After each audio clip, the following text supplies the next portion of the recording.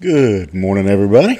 Hope your weekend's off to a good start and that you're planning some time in worship this weekend. Again, just tell you one more time, Sunday church attendance is a Saturday decision. You just start making up your mind now that you're not going to let anything get in the way. You're going to go ahead and lay out your clothes and get your mind thinking that direction, so that if somebody comes up today and says, hey, let's go over here or let's go over there, you can say, I've already got plans. And so let's go ahead and plan now to be in God's house tomorrow morning. All right. In the meantime, I'm happy. It doesn't happen this way often, but we're going to finish up the 86th Psalm today. And so I like finishing a psalm on Saturday so we don't leave it hanging, and then we can start fresh on Monday. All right. If you get your Bible and look there, you'll remember this psalm is a prayer of David in a time of desperation. We don't know what the time was. We don't know. Again, it could have been Saul pursuing him. Could have been the rebellion of his son Absalom, or it could have been something totally unrelated to any of those things. But whatever it was, David found himself in desperate times. And so this psalm has been his prayer during that, and is a model for us of prayer in times of desperation. Again, one of the things that one of the main things I think that we learn is that we can go to God. We should go to God in those times. I feel like sometimes we think we need to, prove we're tough, or prove our manhood or something, and try to handle things ourselves. And I don't know about you, but experience has told me that usually I make a bigger mess. And so David teaches us that it's okay. It is proper to go to God in our times of desperation. He's going to finish with a verse, and one of the reasons that we broke it up the way that we have is I did want to deal with this verse by itself because I want to make sure we cover a certain aspect of this psalm and not leave it hanging, or not be misleading about it. David says these words in the 17th verse: show me a token or a sign for good, that they which hate me may see it and be ashamed, because thou, Lord, hast helpeth me, hope in me, and comforted me. And so let's address this issue for just a moment of David asking for a token for good, or a sign that God's favor, that God was blessing him.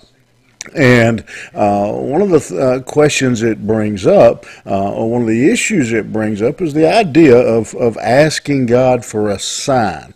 You can get various opinions on that. I'm not one for. I'm not sure, as we read the New Testament, that we're taught to live by faith, not by sight. This thing of praying, Lord, give me a sign, open the door, close the door. But I don't think that's what David is actually saying here when he says, give me a token or a sign. Because if we look at the whole context of the verse, he says, show me this token, that they which hate me may see it. David isn't saying, show me a sign so that I can see that you're on my side. David is saying, do something that others will see that you are a good God. I'll remind you again a couple things here. Remind you of the whole context of the psalm. The whole psalm has been about his deliverance. Also, as I've told you several times, In this time, again, battles were seen as not just nation against nation, but God against God. If the Philistines, for example, were to go to war against Israel, if the Philistines won, they believed that their God was more powerful and had defeated the God of Israel. And so David, I think here, when he says, show me a token, he's not saying, I need to see a sign. I want to see that you are blessing me and protecting me. I need you to prove to me that you are on the throne. And he makes that clear, so that they which hate me may see it. David wants his enemies to see the proof that God is on the throne. He wants the enemies to see that the God of David, the God of Israel, was most high. That he is truly God, and that they would see His blessings bestowed. Again, when we take this whole verse into context, I think this statement comes into clarity that they would be embarrassed. In other words, when they see that David has been protected, that David has been blessed, again, they would, that was the mindset of the time, your God versus my God. They would be ashamed because they had attacked someone, they had come against someone who obviously the true God favored.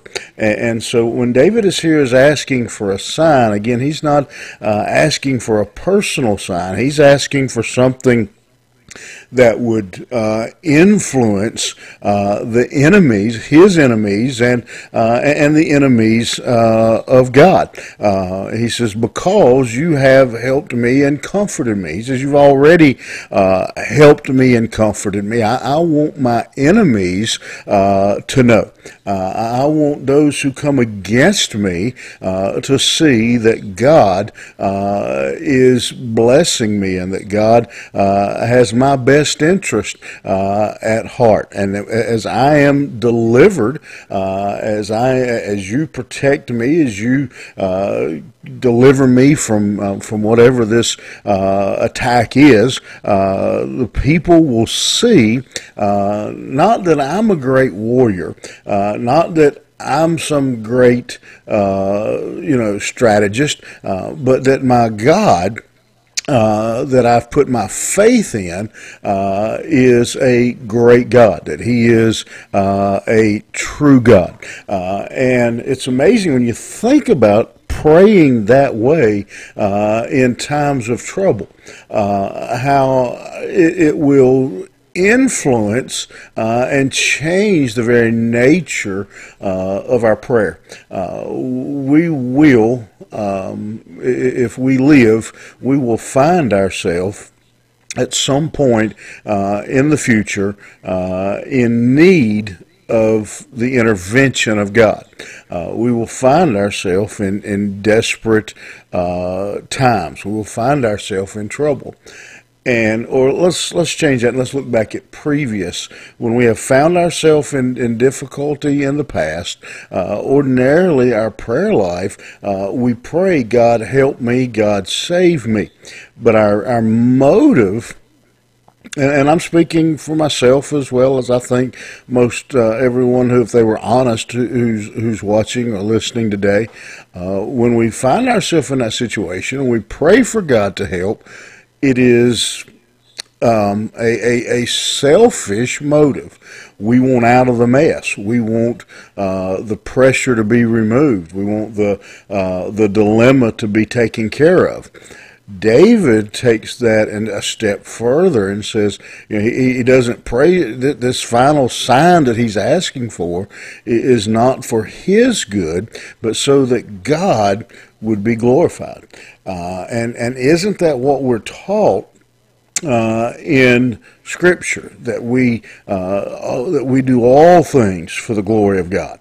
And so even when we're praying in difficult times, our prayer should be, Lord, I want you to intervene in such a way that you get glorified, that you get honored, that those who see you, see how my situation works out, will know that you are God. And that dramatically changes the way we pray. It changes, I think, everything about our situation when our focus becomes, God, even in this desperate, even in this bad time in my life, my goal, my desire is that you would be glorified, whatever that looks like. However that turns out, Lord, my desire is for you to get the glory. And just to go ahead and give you my opinion here, that sometimes what gets God the glory is not necessarily going to be how we wanted things to work out. But when God gets the glory, it is always for the best. It's that should be the directive of our prayer in those situations. Lord, I want you to be glorified. In fact, that should be the way we pray all the time. Lord, that in any situation that you get the glory. So hope that helps you. Hope that points you in a good direction. And let's live our life. Let's pray.